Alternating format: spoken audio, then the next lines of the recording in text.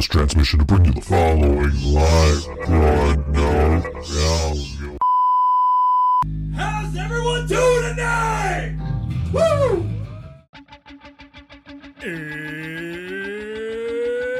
It's Wednesday. It's 6 o'clock somewhere. With Ryan ready in his chair. And almost 10 whole people watching from home. Are you ready? I said, are you ready? It's time for the Think So Joe Show!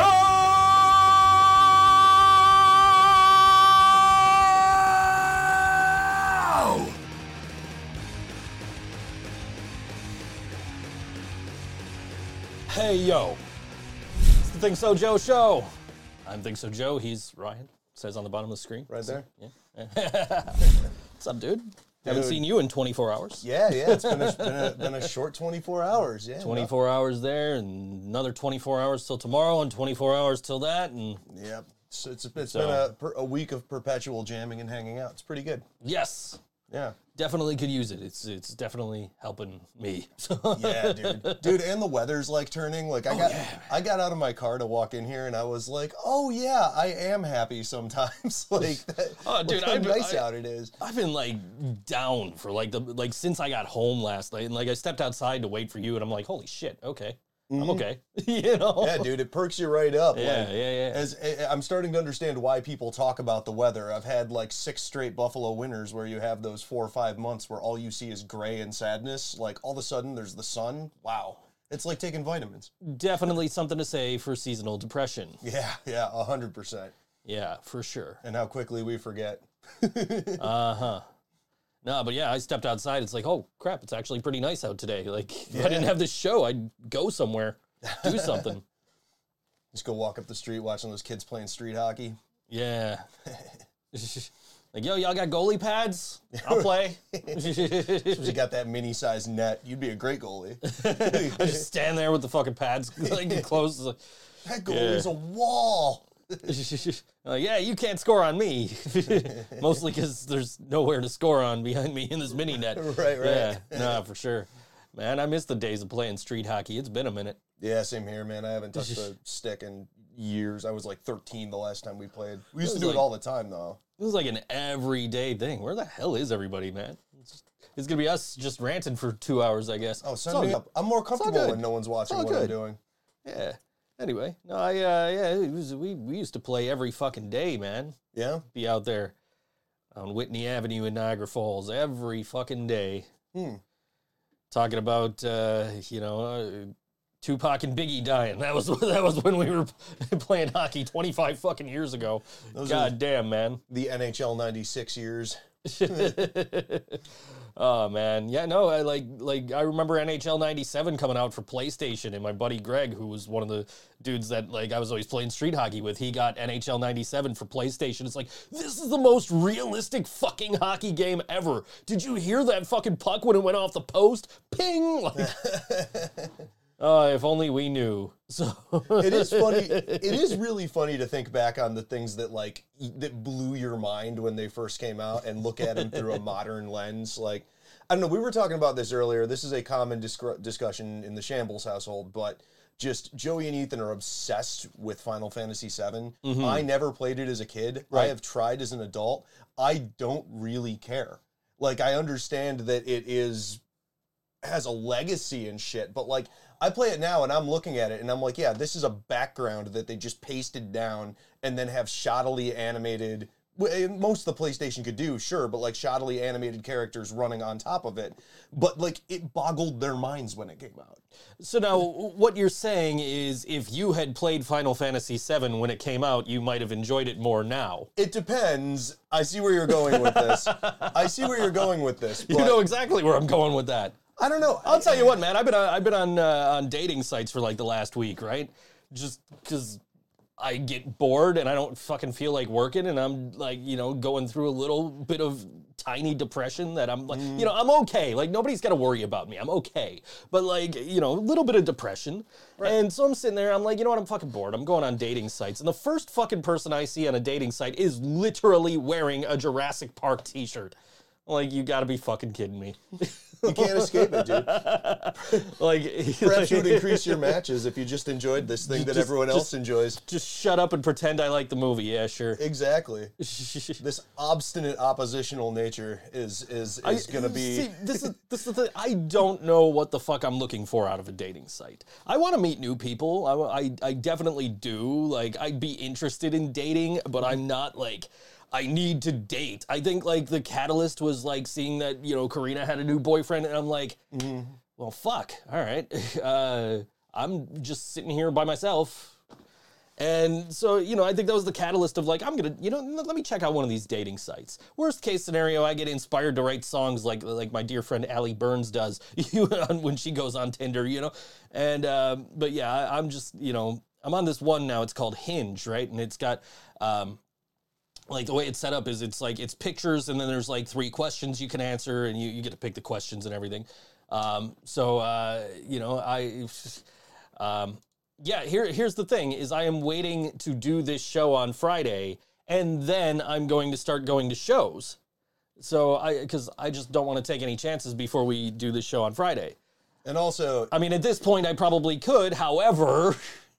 We got the show, we got the podcast tonight, or I would probably have gone to the Wilhelm Scream show. Oh, yeah, I would have been there in a freaking heartbeat. On the Cinder and Gumshoe are opening that. That's probably where everyone is, honestly. It's like, you gotta go watch the hometown boys rock out. And I gotta spend tomorrow with you guys. Not that I'm complaining, I love you guys, and you guys are basically... you know, keeping me sane, but you're not gonna meet anybody hanging out with just us in John's basement. I am not gonna meet anybody in John's basement. No, this is true. Yeah. Also, the going to shows thing, I don't know. I understand, but like, I feel like when I was younger, I was more willing to talk to people at shows. It could just be that I'm like, you know, a elder millennial and jaded now. But when I go to shows, I stand in the back with my arms crossed and I talk to people that I know, and that's it. I never meet anybody at shows anymore. Yeah, that would have been cool. That would have been cool. Yeah. You know what I need to do is I need to hang out with my buddy Brandon. Be like, yo, you know I'm single. Introduce me to some people. You know people. Right? I'll tell you what, man. I hate to admit this, but like I'm on Facebook Dating is like the first dating app I joined, right? Which is it's all within the Facebook app. And I see this one girl, man, and I'm like, man, you know, she's really cute. She seems really cool. Her, you know, one of her mutual friends is my buddy Brandon. So like you know, kind of was like going through his friends list. Look at it, I couldn't find her. Stalker. Like I said, I hate to admit it, but I was bored, man. I had nothing else to do. That's what the internet is for. Like the fact that Facebook was created and then everybody used it for that exact purpose, and then there was a backlash against like, no, you're not supposed to. Yes, you are. You're supposed to look at what everybody's doing all the time. I'm half kidding, but like everybody does that. Yeah. No, I mean, like, I hate to admit it, but I literally did that. But it was just, you know, but I'm on this app. It's called Hinge, right? And so it's got like, you know, like 5 or 6 pictures and like, you know, little questions you can answer and whatever. So I'm on there the other day, and I am not, you know, really looking. I'm not really there was this one person I didn't necessarily match with. But she's got pictures where she's like surrounded by bodies of water, right? And it says, you know, one of the questions is, what is your most irrational fear? And she says, sharks. I'm like, I responded to that question because you can respond to each individual thing on the page, but just like one of them, and then you've liked that person.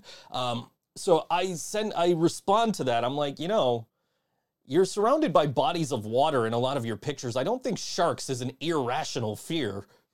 How many replies did you get to that? 0. But I posted about arguing semantics is not the greatest lead.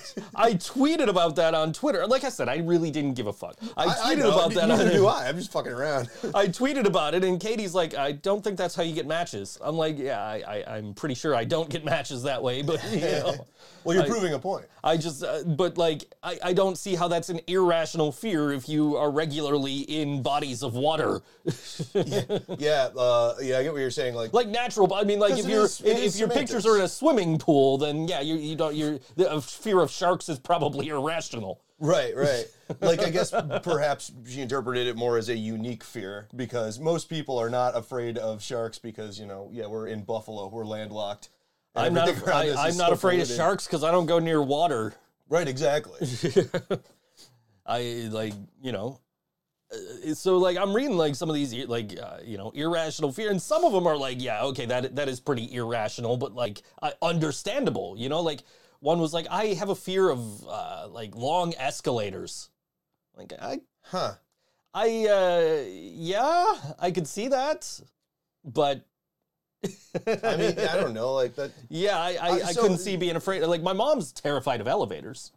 An elevator, I understand. Elevator's because understandable. The door closes and you have, what's it called? The fear of enclosed spaces. Claustrophobia. Which is exactly why my mom hates elevators. And you also can't see what's occurring, so there's the fear that it's going to drop. The escalators, I mean, I get it. If you see those horrifying videos of like where the stairs turn around, where the floor breaks and people get sucked in and chewed up, like, yes, that is terrifying. Also, that's happened twice and it's been on YouTube twice and that's it, you know? So I'm trying to think long elevators then. What's your fear of a long elevator? Escalators. Oh, sorry, escalators. That's what I'm thinking. I mean, like, escalators are kind of terrifying if you think about it. So, well, like, a really long one, I could see being afraid of that. I can see that. It is, but I could also see it being an irrational fear because what are the odds anything's actually going to happen to you? Right, like slim to none. That's like I'm saying. I said elevator, I was wrong. It's the escalator, but it's like, right, yes, right. The floor has broken on like 10 escalators in the world and people have gotten sucked in and killed. But how many people ride an escalator every day? The odds of it happening to you, it's like that, an irrational fear. It's like that Mitch Hedberg joke, right? Like an escalator can never break, it can only become stairs. You never see a sign that says escalator out of order, which, by the way, I have seen an out of order escalator. Oh man! At the rail station, University Station. They've had the escalators out of service, which always sucks, dude. Always sucks. I don't want to do those stairs, man. So when we first moved to our house, it's on the west side, and I was still taking the train every day. So the train station at Allen Medical, yeah, sometimes it's out, like the escalator would be out, but you only need to go down one flight of stairs. My new train station is Delavan, Canisius College. Okay. And the escalator is the equivalent of about 8 flights of stairs. Yeah, because you got a few escalators to go up, yeah? Right, and they were both out, so I bought a car. You bought the car just so you didn't have to take the stairs. I'm not dealing with this bullshit every morning when I'm going to a place that I already don't want to be at. Like, I'm just going to drive there and listen to bad sports talk radio instead. I gotta tell you, my life has improved significantly. Oh, I bet. And it's mainly that escalator. It has nothing to do with the public transport. I think if I had like a traditional job where I actually had to like leave the house and do shit, like I would probably do whatever I had to do to get my license back and try and get a car. But yeah, I mean, with gas prices right now, fuck that shit. I am more than happy. Just, you know, I'm not happy sitting around the house doing nothing, but I mean, like I am, you know, more than happy taking an Uber or a bus if I got to go somewhere, you know, like. Yeah, dude, I mean, Uber drivers got to be hurting. I haven't taken an Uber during this crazy gas price inflation right now, but I assume they've raised their prices slightly, but not enough to offset it.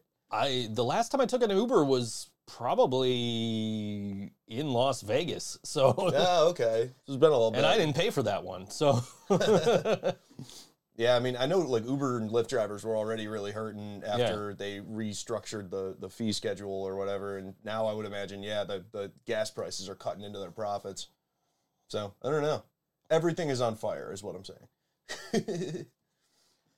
And you got bus driver shortages and all this shit going on, man. It's hard to transit. It is getting a little more difficult to travel without a vehicle. But Hey, man. again, I live here. Get a Razor scooter. I live here. I work right in there. I'm good. Like, Yeah, man. You don't need the vehicle. yeah. It would help on the dating apps though, because you see all the ones. Oh, if you don't have a car, swipe left. Like, the fuck. could- I medically can't have a car technically, Well, technically speaking. Well, if you really, really, really want to argue semantics, just get like a junked car and just put it in the driveway, and then like you have it. It just doesn't work. Fair. That's Yeah. fair. That is fair. And then see how many matches you get with that. Sure, my landlady would love that.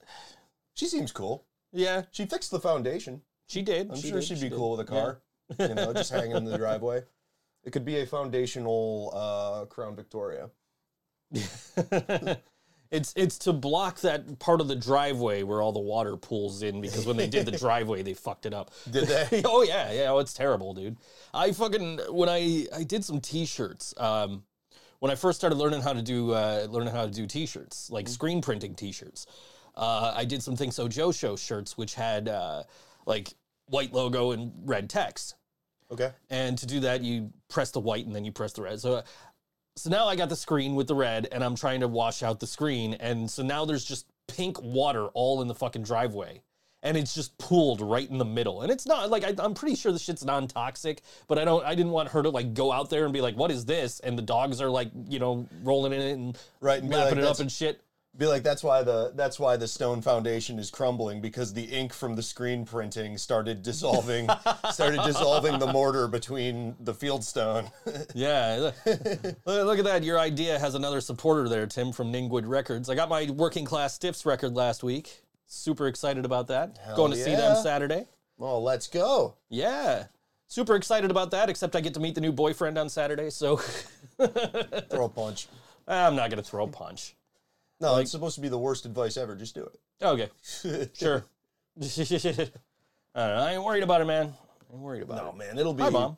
it'll be cool. It sounds like it's going to be a rough scene for a minute for you internally, but hey, it's how closure happens. You just Yeah, close just fucking, rip that fucking Band-Aid right off, right? it. Like, Exactly. Right off. fuck it. Like, like, she's like, oh, I can tell him to stay home. I'm like, look, it's going to happen eventually. You should have said yeah. Like, It's gonna fucking happen. Like, I would much rather it happen at somebody else's show than one of my shows. You know what I mean? Like, Just- we're playing for her. It's not announced yet, but we're playing for her in July, and and it's not just Living Brain Dead. It's Yellow Sauce is also gonna be on that bill. So like, I would much rather get this the fuck over with now than go to that show and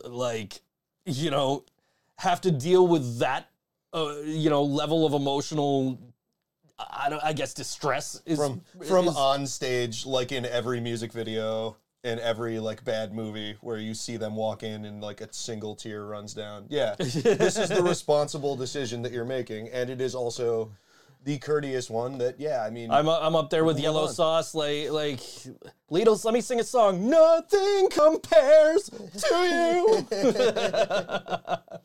Yeah, no, fuck. no, I mean, this sounds like it's the right choice. And it'll No, be some absolutely closure is. for everybody. Absolutely. Look, and I don't want to make it sound like I'm jealous or like upset, like super upset about this. Like, as long but as you are, and you are. I mean. I'm fucking around, man. I'm sorry. I mean, but obviously it is a little bit a little bit upsetting to especially because we had this great relationship. We ended very amicably, and like, so it's still like, it still hurts. It does. I'm not gonna lie. You know what I mean? But like, at the same time, if she's happy, I'm happy for her, and that's cool. You know what I mean? So like, as long as dude treats her good, we're cool. Very, very, So- very adult, man. Yeah. Yeah. That's the way to look at it, Yeah. man. People split sometimes, and that wound is fresh. No, This will feel like a absolutely. little salt, but at the same time, We salt's were- going to help seal the wound. We were growing in different directions, and she's off to one direction, I'm off to another direction, and that's cool. But like, you know, I can't sit here and be mad at her for moving on with her life, and I'm not gonna do that, and I'm not gonna be mad at him for like, oh, you're dating my ex-girlfriend, fuck you, dude, you know, like, fuck that. Too goddamn old for the fucking drama, man. We were talking last night in the car about like, you know, like being the other dude. we were having this conversation, like, because back in my 20s, you know, I was a bit of an asshole and I didn't really care about that. Like I don't know this other dude, you know. Now I don't want the fucking drama. Yeah. You know what I mean? Like, no, you know, if a girl's in a relationship, nah, off limits. Yeah. No fucking way. That's the way to do it, because you're not participating in something that ends with someone's broken heart. Even if you don't know them, you know, that's a solid that you're doing to both yourself due to the, you know, the not having the guilt and whatever, and to them for not putting them through it. It's the right move. And there's no drama. Huge bonus. Yeah. But I I don't want, I'm fucking 40, man. I don't need that shit in my life. I'm you know, I'm already dealing with enough fucking shit that I need to handle, let alone, you know, fucking drama on top of it. So, right, exactly. No drama. You know. Maybe a little drama, so we have something to talk about in this show. The little drama, so we have something to talk about, yeah. I take back my advice. Do something terrible so we can talk about it. Yeah, you got to keep giving me bad advice that I just don't follow. Right. Call Karina and tell her that she can't bring her boyfriend. Get her on the phone right now. We'll connect. We'll call her. We can do that. I'm not going to do that. I would find that kind of funny, like, just because, like, it is so amicable and it would be so out of character for you to be like, no, you can't. Yeah. Like because it's almost like so absurd that it's like people would be taken aback by it. Like it would be very, very funny. I'll tell you what, man, like before I started dating Karina, I was, you know, like I asked this girl out and she said no. And then she was, you know, I was like, all right, well, fuck it, it's cool. And then I mentioned to her like, oh, I'm going to the show at fucking Ironworks or whatever. She's like, oh, we're probably going too. Like, ouch. What? Ouch. And I was having a fucking miserable time at that show. Like, great, she's gonna show up with this dude. Like, but I mean, like, you know, that was like on a day's notice. This, I have like 4 days notice. I'm like, okay, I can handle this. I can handle it, you know? And again, I'm not upset about her moving on and getting a new boyfriend as long as he treats her well. Right. And she's happy. It's good.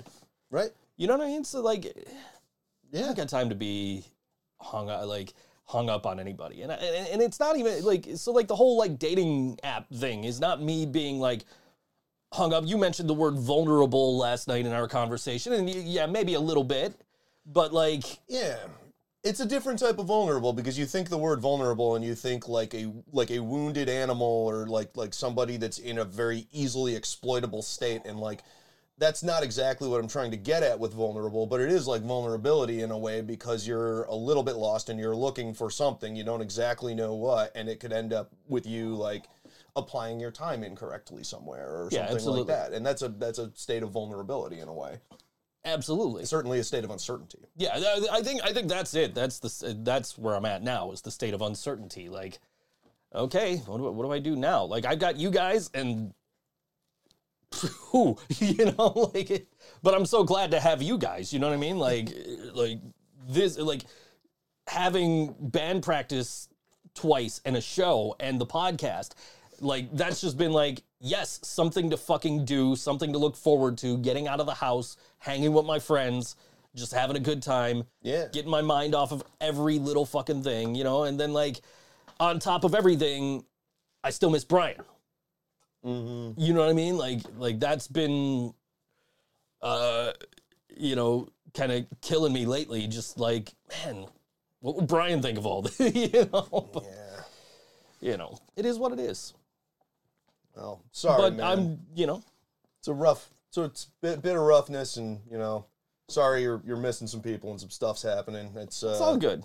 Shit, it's like we're here to hang, you know. I definitely have dealt with shit like this in the past. You know what I mean? And like, you know, it never gets easier, I guess. I mean, but like, you know, like the worst part about being single is fucking dating. Absolutely the fucking worst. Just having to go on a series of interviews for a job that you're not sure you even want. Yeah, right. Exactly. Yeah. Exactly. Yeah. Yeah. Yeah. Let's see. We got, hey, Joe, wearing my NWO shirt as well. Difficult to put on, especially since Scott Hall. Yeah, I walked into band practice last night. The first thing I did was too sweet my drummer. And then I went to give him a hug. He's like, no.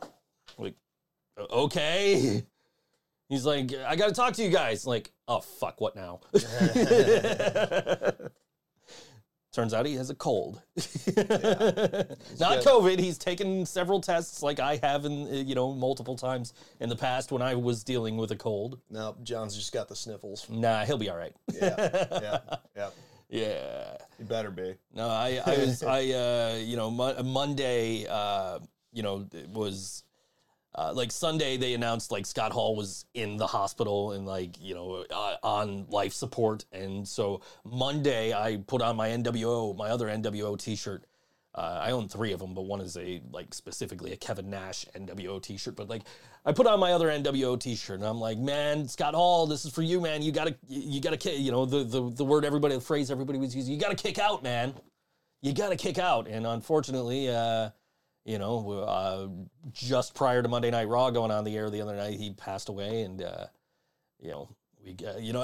I was telling you, man, there's a video floating around of him on the Jerry Springer show in the mid-90s, and he's talking to these kids, right?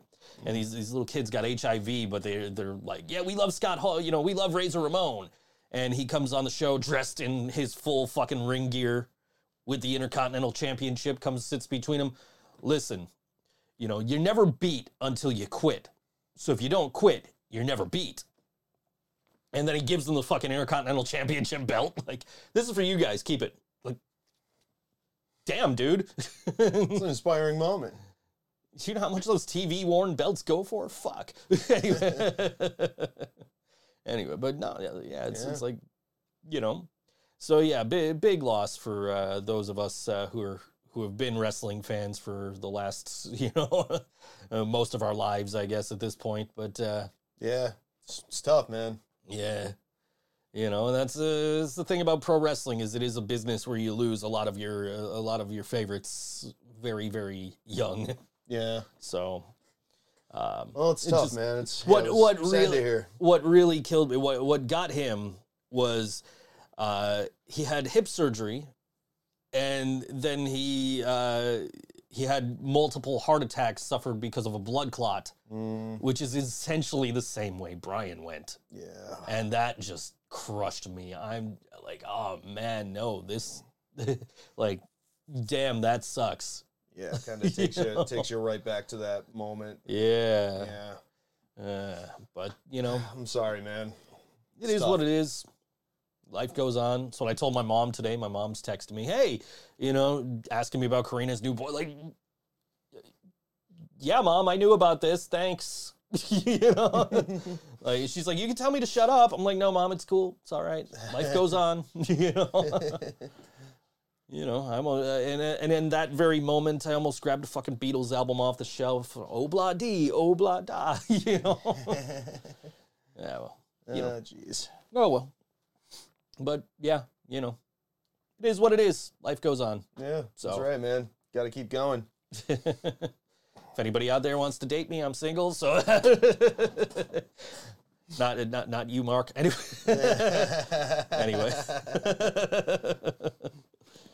Anyways. Yeah, man. Yeah. Killer show going on tonight. If you guys aren't, if you're not fully committed to watching this show, you don't absolutely have to watch it live, and you could get over to Mohawk Place. That's where it's at, right, Mohawk? Yeah, it's Mohawk. All right, Mohawk. A Wilhelm Scream with On the Cinders on that show, and a new band called Gumshoe. It's a friend of mine, Mark Lee. He's not the rapper Mark Lee, the guitar player Mark Lee is in that band. So nice, yeah, man. That's gonna be a sweet show. I think we both would have gone to that if we. Oh, absolutely. If it wasn't. And I would say if it wasn't on a week, we had a show to promote on our show. Yeah, we probably would have like just been like, yo, we're off this week. We're going to see this band. Like, yeah. I mean that's. I need to put this out there. I need somebody to go to the Interrupters Flogging Molly show with. Because of the Interrupters. When is that? And where? I will look that up. We'll figure that out. So let me tell you, I know we've gone through this thing about the Irish punk bands, but like I love both of them. I love Flogging Molly more. The Interrupters are fine. That's that one. I wanted that one. There we go. Johnny's grandfather suffered from COPD, went through the surgery, he was in recovery, and it was a blood clot that got him. So yeah, like I think we all kind of got people we can relate that story to. That my old neighbor, It's hard. my old neighbor Angie, her mom. That's the way her mom went. Jeez. Same exact situation as Brian, hernia surgery and then blood clot and gone. Scary, man. Just one day it can just happen. We have different, yes, we definitely have different interests. Yeah, all right, man. We got some music to play here. Yeah, let's do it. This is tomorrow night at Rec Room. You can catch this next band. They're opening for Crowbar along with Anthropic and Vulcan. The door's at 6 p.m. for that one. It's $18 in advance and 16 plus. I believe that's with a Guardian if you're 16 to 21, I think. I don't know. I know. Nope, that's the next show has the Guardian rule. Anyway, so 18 in advance, 16 plus. And this is 9 Layers Deep. You might know one of the members of this band as Ballsy, the door person from Mohawk Place.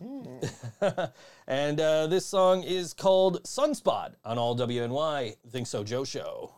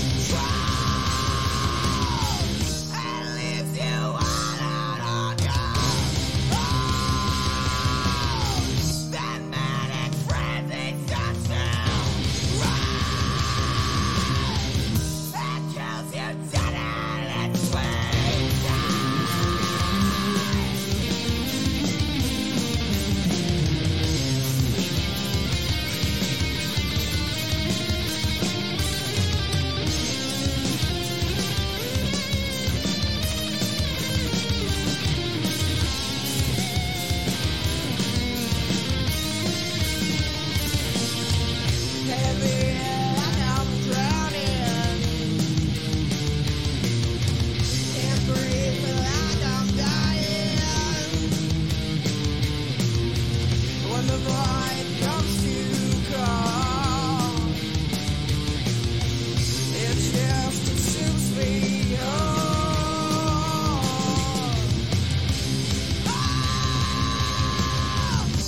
Then the blind takes control and leaves you out on your own. Then manic frenzy starts to run and kills you dead in its sweet time.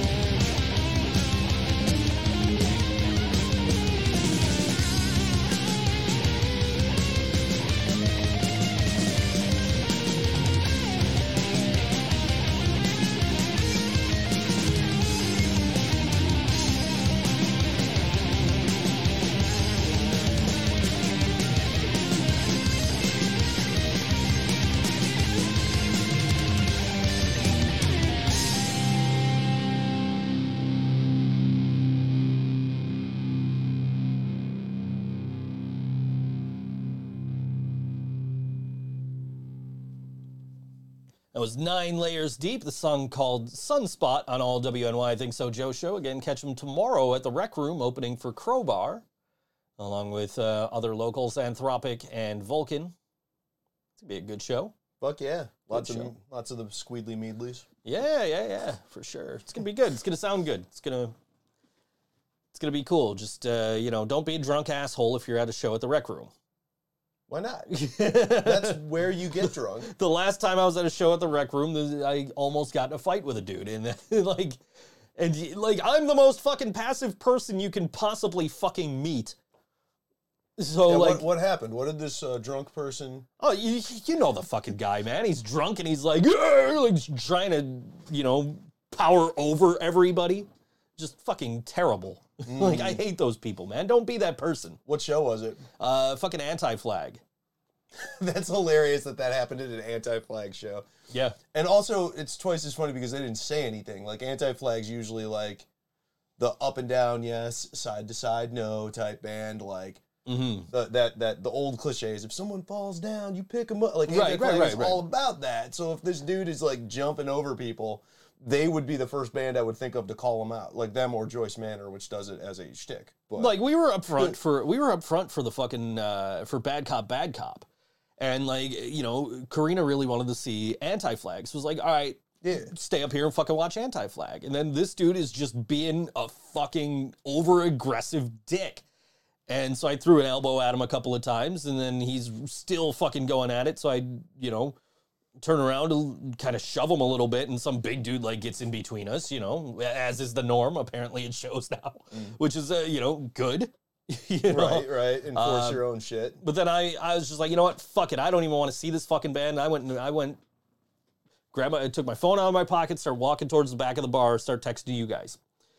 And unbeknownst to me, Karina followed me. I'm just like, what are you doing? Go watch the show. Yeah. She's like, no, are you okay? Like, yeah, I'm fine. Go watch the show. You're here to see this band. I don't give a fuck. Like, I saw Bad Cop.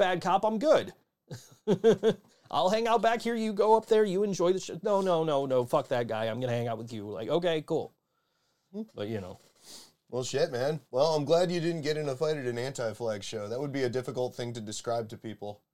Could you imagine getting into the fight, and then they're like, you can't come back to this venue, and now the fucking Bouncing Souls are playing there. It's like, fuck. Right. Like, I'm going to the Bouncing Souls, so obviously I didn't get kicked out of the venue. I was just like, no, let me walk away from this.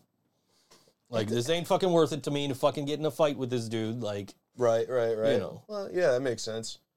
Yeah, I don't know. That does suck. I don't like when people are overly aggressive and shit, but I don't know. No, I saw it. Rec Room is just the way it's laid out. Like, I love that venue. The sound is good, but the way it's laid out with the bar running lengthwise almost to the stage makes it really hard for people to get up front the way they want to. Right. So it kind of forces people to push on each other more than they would in a venue like Mohawk, where even though it's smaller, it's a separate room where the stage is. So I don't know. I've seen that a little bit at Rec Room, but that place is cool. I like the Yeah, sound. a couple of shows I've seen there have been cool. Just, you know, They tend to get most of the shows now that I want to go see too. Like I them in think- Mohawk. I think like Bouncing Souls is going to be the first show that I'm going to where I'm like, yes, I actually want to see this band. But like, I didn't mind going to the other. Like, I was excited to see Bad Cop, They fucking rock, dude. who were really fucking good. I don't know how they hit those harmonies. Like that's always the most impressive thing to me. Like everybody, like if you play your instrument enough, don't get me wrong, you can still fuck it up, but like it's easier to replicate that on stage because it's all muscle memory. Like being able to nail multi-part harmonies when the acoustics are different at every venue and so is the mic setup is pretty unreal to me. And they are impressive in that regard because they shred. Their bass player jumps all over the fucking place and they nail those harmonies. So yeah, I'm point being, huge fan of Bad Cop. They fucking rock. Yeah, that was my second show at Rec Room. I went to a show before they even had their liquor license. Like they had just opened. It was like their first show was Face to Face, Okay. doing an acoustic set. And, you know, I didn't know shit about Face to Face, but I was there because, you know, she wanted to go. I was like, okay, cool. Yeah, I'll go see this band with you. That'd be cool, you know? I'm trying to think what I've seen there. Because yeah, when they opened, there were a bunch of shows that I was not super interested in. But like, we saw the Menzingers there. They're fucking great. It's like the 10th time we've seen them. Saw On the Cinder open for Leftover Crack. That show fucking rocked. I don't know. I think seen I some had other I had a shit. show that night. Okay. So otherwise, I probably would have tried to have gone. Yeah, that show fucking kicked. Days and Days was there. It was awesome. There we go. That's what I'm looking for. Oh yeah, I'm very curious to see what date this is. Oh, look at It that! is at Art Park, and it is on, where the fuck is it? July 2nd. July 2nd in Art Park. Oh Yeah. man, I got to look into that because I'm gonna fucking go to that show if I don't have something that night. Flogging Molly, Interrupters, special guests Tiger Army, and the Skints. I am not familiar with the Skints. I like the Interrupters well enough. I love Flogging Molly. Tiger Army is one of the first bands that I like when I went to Warped Tour when I was like fucking 13, and they were the first band that we saw. I had no idea who they were, and just from a live perspective, they blew me the fuck away. I know that they are not for everyone, and some people are not super into them, but that band always impresses me. We saw, the first time I saw the Interrupters was at Warped Tour several years ago. I went with, Meredith Snow got me in for free. Cool. Thanks, Meredith. But like she was off shooting pictures and everything, and so like I was like off watching bands, and I texted my buddy Brandon, like, Brandon, where you at? He's like, oh, I'm over here. I'm over at the big stage. I'm watching the Interrupters are about to come on. Okay, cool. I'm gonna go meet you over there. I didn't know who the fuck the Interrupters were, so we go. I see the Interrupters. They fucking put on a killer, 30-minute set or whatever the fuck, because it's Warped Tour. And, Brandon's ride fell through, so I got him, I got Meredith to drive him home. And he's just telling us the whole way home about, oh yeah, the Interrupters, they're signed by Hellcat, and, Tim Timebomb's on a lot of their songs, and, just gushing about the Interrupters. And so, like, I kind of got into them that way. So, I've seen them 4 times now. Nice. 4 times, yeah. I saw them later in Rochester, and then I saw them at Warped Tour again, the last Warped Tour. Like that was the one band that I was like, all right, I'm leaving the fucking, I'm leaving the DJ booth here. Because we were doing a live broadcast along with the Struggle Is Real, long name music podcast there. We were doing a live broadcast from there, which never got recorded. I'll take the blame for that. But which sucks because I got to interview Kevin Lyman. There's pictures, but there's no fucking audio. But anyway, I got but that was the one band where I'm like, look, I'm leaving here to go see them. And so we went and saw the Interrupters, came right back to the booth, and I ended up leaving again to see Kosha Dills. No, Kosha Dills played on the local stage. Who the fuck did we go see?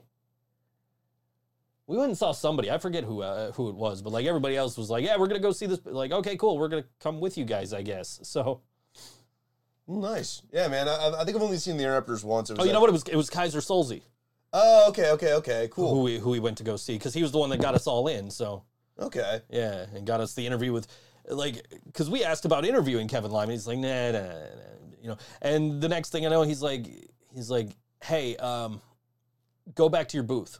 Like, okay. He's like, hang out a second. And then the next thing you know, here comes Kevin Lyman. Like, hey guys, how's it going? You know, like, Yeah, that's cool. holy shit, you're the dude. You're the reason we're all fucking here. And I knew this because I had done the fucking things you might not know video about it. So, you know, that was cool for me. It's like, hey, I know who you are because I did this video about Warped Tour. That's So- cool, man. Hell yeah. Yeah. Well, that sounds good. Yeah, I don't know, man. Like, fucking, I've seen the Interrupters once. I think you were at the show. It was the one Masked Intruder opened for at the Okay, Town Ballroom. yeah. And they put on a great show. I fucking really, really like them. I am a ska kid from back in the day, and what ends up happening when you really love something, when you really, really, really love something, like down to your core, to the point where I have a checkerboard wallet still at 32 years of age, and I was in a ska band in high school, and it was all I thought about for years, is you burn yourself out on it and you become a judgmental prick. And the thing is, when I first heard the Interrupters, I was like, oh yeah, I heard this 20 years ago. And I'm wrong to think that, but I just can't handle ska anymore when it's a new band. I'm like, I'm half fucking joking here, obviously. Right. But like, I really, really, really like the Interrupters. But the point I'm making is on this bill, like, and this is to your chagrin, give me Flogging Molly all fucking day, and give me Tiger Army. Like, have you ever seen Tiger Army? I don't think I have. It's entirely possible I have and just don't remember because there's a lot of fucking Warped Tours that I've been to. And I've seen a lot of bands on them, Edge Fests and all that. Like, so, you know, there's a lot of bands that I've seen that I couldn't tell you who the hell they were. Dude, I am an ardent defender of Tiger Army. You kind of know who they are. I've heard of them at least. Yeah, they're a psychobilly, almost like horror pop type of band. Okay. They have a stand-up bass. The guy plays slap. At one point in their early days, their drummer was the same drummer from AFI. I think it was Adam Carson, I believe was his name. So, and I'm talking early AFI, like Answer That and Stay Fashionable, like before they got gothic and shit like that. But Tiger Army is awesome. They're kind of emo-y, but it's like if you smashed like the Misfits into like the Stray Cats, that's what you get with Tiger Army. And I love them. But I could get down with that. yeah, but people have mixed reviews of them. People will be like, that's kind of like cringy. And I'm like, no, it's fucking not. I They rock. definitely own multiple albums from both the Misfits and the Stray Cats on vinyl. Right, exactly. And So I like, could definitely get down with that. and it's funny that they're playing on another bill with another Irish punk rock band because the last time I saw Tiger Army, I wasn't even aware that they were still a band. They were actually promoting a new album. They were opening for Dropkick Murphys when I was living downstate, and me and Natalie went with Mike from On the Cinder and his wife Molly and a bunch of their friends from downstate, and it was fucking fantastic. And I'm sorry that you hate the Irish punk, buddy, but it's fantastic. I'll deal with it. I'll deal with it. just to go see the fucking Interrupters again. Oh man. I love the Interrupters, man. I'll tell you what, They are great. I was talking shit for no reason. I'll tell you I what, man, really like- like that first album. like a lot. before I went and saw the Bomb Pops open for Dropkick a couple of weeks ago, right? I'm in my fucking kitchen, and you know I've got the you know whole home setup thing with all the fucking you know wiretap devices, right? So I'm in my kitchen. I'm like, hey, wiretap, play the Bomb Pops. And it's like, okay, here's the Bomb Pops on YouTube Music. I'm a match. She's kerosene. Like, this is not the fucking Bomb Pops. It's another semi-punk band with a lady singer, so obviously it's the same band. You're sexist freaking Google. I love the Interrupters, but this is not the Bomb Pops. That's funny. It happened That with is another. very funny. It happened with another female-fronted band the other day, and I can't remember who it was. But I asked it. No, you know what I played? No, I played a different Interrupters song when I tried that Really? the other day. Oh, man. I'm like, play the Bomb Pops. Here's the Bomb Pops. Like, what's your plan for tomorrow? Like, no, this is also the Interrupters. But the thing is, once you skip that first Interrupters song, it just plays straight up the Bomb Pops. Like, what the fuck? Why you got to do that to me? Interrupters are on a bigger label. They're getting the precedence. It's that payola, buddy. It's payola in 2022. I love the Interrupters, but when I ask for the fucking bomb pops, I want the bomb pops, not the fucking Interrupters. At least, like give me Masked Intruder or something instead. You know, like, No, I fucking love Masked Intruder too. So well, they're great, man. The first time I had seen them, actually they opened for what's it called, like live band punk rock karaoke at the upstairs at the old waiting room. Right. And I just wanted to go see punk rock karaoke, so I think On the Cinder played, and then Masked Intruder, and then it was punk rock karaoke, and it was a smaller venue than Masked Intruder usually plays now because it was just a club, so there were probably like 200 people there. Still a lot of people, but the guy they have the guy dressed up as the cop running around, slamming people's drinks, doing blow. It's awesome. And they're on stage doing that shtick they do where they're fucking with people. Where like, this song's about going on a crime spree. It's called Crime Spree. which Brian fucking loved. It's hilarious. No, it's that shit is my jam too because it's it's fucking great. It's like the anti-joke. Like I don't like there's so much. It's not like thought, but like it takes some effort. And it really takes some gusto to go for that because it's not a joke. Like people could be like, "Wow, you're an idiot," or they don't like the shtick and they think you're sticky, basically. But they're really funny with it, and they're very entertaining. And the fact that they can do it before every song and it's still funny, is a testament to how good it is. We would be at band practice and Brian would fucking do that before we'd play a song. Right. No, I mean it's so fucking funny, and they're so tight, and also like the fact that he does it in that accent and then goes into this like extremely high pitched, bordering on like Coheed and Cambria pop punk voice is fucking great, and they're so good. But I'll tell you what, man. The first time I ever heard Coheed, I was dating this girl, and she's like, "Oh, here, you got to listen to this band," and she puts on Coheed. I'm like, why do I need them? I already have Rush. That's pretty funny. And I'll tell you what, like I do like some Coheed stuff. So like, there is something to be said for that band. But like the first time I ever heard it, it's like, why do I listen to this guy when I've got Geddy Lee at, it's like, Mom, can we get Geddy Lee? We've got Geddy Lee at home. But, whatever. I don't know. That's just me, I guess. But nah, man, freaking, I'm with you. Like, I don't know. I get the comparison, I guess is what I'm saying. I love Coheed though because they are kind of like prog punk, but they're I see the similarities to Rush, but they're distinct too. Anytime I would hear them for the longest time, that would be my first fucking thought was like, fuck, I could just listen to Rush. But then like Welcome Home was in like Guitar Hero or Rock Band or one of those games, and it's like, holy shit, this song is fucking epic. Yeah. And then it was the theme song for WWE's NXT brand for a little while. Okay. Which was like, oh, cool, now I get to hear this song every fucking week. You're hearing it all the time. It's getting drilled into, so I dig that song. I don't know, man. Like, there's a lot of bands I don't like. There's a lot of bands I do like. So, favorite Coheed song, Welcome Home. It was on the 9 soundtrack. I don't have the thing pulled up already. Just go straight to... man. Because it was behind the Interrupters thing. Dude, what a... That's... I shouldn't say deep cut, but, like, that's like a blast from the past. I haven't thought about 9 in years. And that is a pretty... it's a really good concept. There were parts of that movie that I thought didn't work well, but, like, conceptually, that's a great flick. Like, very dark, kind of... Yeah. I love Rush, but my BF hates them. Irreconcilable differences, disappointed face. Yeah, I mean, well, that's a no-go. You need to be with somebody that likes Rush, or at least respects Rush. You don't need to like them, but Rush. I tell you what, man. Like I've had moving pictures on vinyl for like the longest time, right? And I was at the Dropkick Rancid show with like Karina's cousin and his buddy Death Weasel, who I have a great fucking story about. But we're standing there and we're just having three of us are having a conversation, and they're like, man, you don't even have a fucking record collection unless you have, oh fuck, what's the name of the goddamn album? I own it now. Like you don't even have a record collection unless you have this particular Rush album, and I'm like, I don't have that. And then I saw it like then I saw it while I was fucking crate digging, and I'm like, I guess I'm buying it now.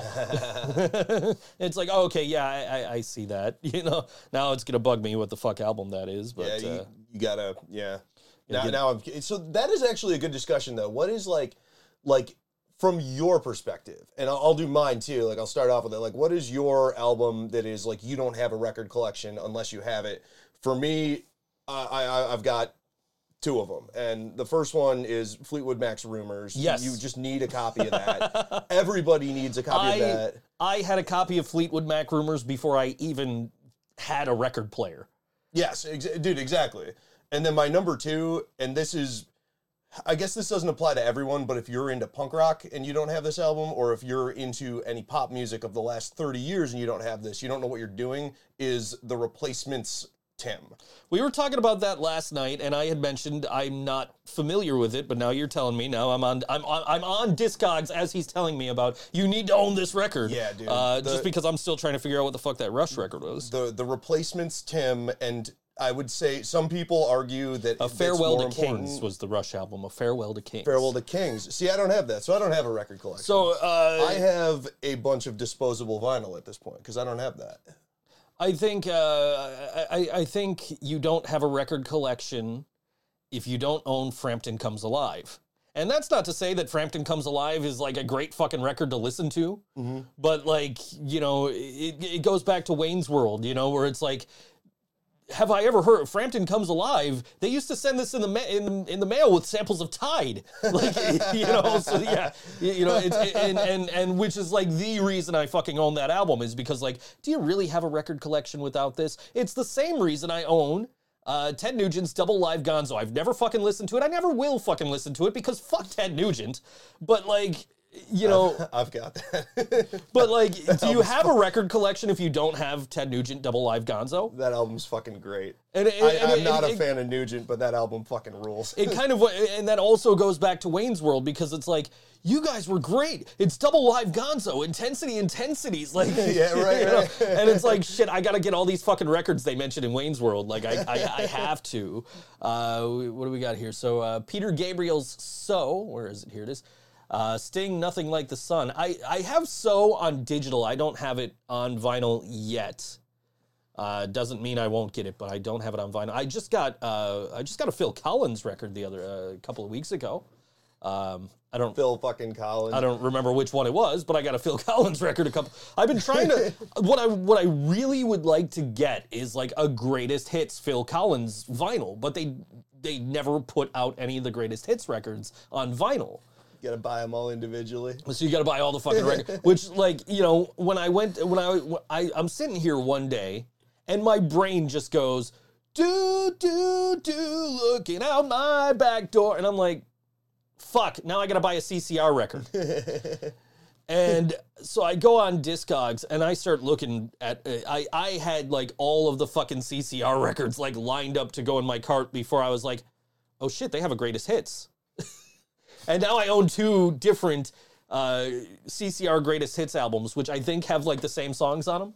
But one's like a really old one I got out of this $10 fucking collection I bought from Brian that's just in really shit condition. And I already had the newer one in like brand new. Like, but I had like just that happens to me every now and then. I'll get a song in my head like I need to fucking buy that on vinyl. Yeah, absolutely need to buy that on vinyl. Yeah. I think for every rocker, the album you definitely need, Black Sabbath Paranoid. I don't own any Black Sabbath, if you could believe that. I actually don't think I do either. That's weird, because I had the CD growing up, but... I'm pretty sure I have an Ozzy record. So I got... my uncle, Scott, was getting rid of a bunch of his old discs, and he just gave me a milk crate full of stuff, and I listened to most of it. There's a couple I still haven't spun. And there might have been a Black Sabbath disc in there, but I don't think I have Paranoid. And that is correct. Like, that is a necessity. Apparently, I don't think I have it. I had it on CD when I was like 12. Apparently, by the way, and this doesn't count the Working Class Stiffs record because I didn't find it on Discogs and didn't feel like making a fucking page for it on there. Mm-hmm. My collection is at 498. So almost 500 now. Nice. Good for you, man. Fucking Ozzy record? That's a good question. Let me see. I I do. I have Blizzard of Oz. I should index mine on there because I sometimes also have a forget I Fozzy have record. stuff. You know what sucked was like I didn't start cataloging my shit till I was at like 85 records. Right, So so now- that's a long afternoon. So now it was a long like 3 fucking days because I'm the kind of person who's like, no, I gotta have the right fucking version on here. So I'm sitting there looking at, trying to tilt it in the right light so you can see the fucking all the text in the run out grooves so you can type it all in. Right. Some of the shit I didn't have sleeves for, like Meet the Beatles. I don't have a sleeve for. And there's a bunch that have the same fucking information in the run out groove and the difference is on the fucking sleeves. So it's like, what fucking version do I have? Never gonna know. So that was a process. So now anytime I get vinyl, I try to add it to the collection right away if I can. And we're gonna get to some music right now. Oh, here's another band playing Friday. See, you see what I did? I put them in the middle of the show, and I put us last, so you get the recency bias. Yeah, I love it. So you Good planning. So you can hear this and be like, no, I got to go see that band on Friday. But then you hear us later and you're like, no, I got to go see this band on Friday. So the Long Cold Dark, I love these guys. I love them to death. If you are into fucking heavy metal more than you're into punk, please, by all means, I will not be mad if you go to their show. If you're more into punk than heavy metal, I will be mad if you go to their show. But come to our show instead. But I fucking love the Long Cold Dark. I really do. I've gotten to hang out with Jason from the Long Cold Dark in many, many different cities at many different Metallica shows at this point. Because we went to Foxborough together. We met up in San Francisco. We met up in Vegas. And we'll probably meet up in Pittsburgh too. And Buffalo, of course. But the Long Cold Dark are performing this Friday. They're headlining this show at Mohawk Place with Diceros and Eyes of the Blind, all friends of mine. Love all those guys to death, and if I was not playing Friday night, that's where I'd be, but I'm playing, and I hope some of you will choose us over them. But this is the Long Cold Dark, and this song is called Tunnel Vision on all WNY Think So Joe show.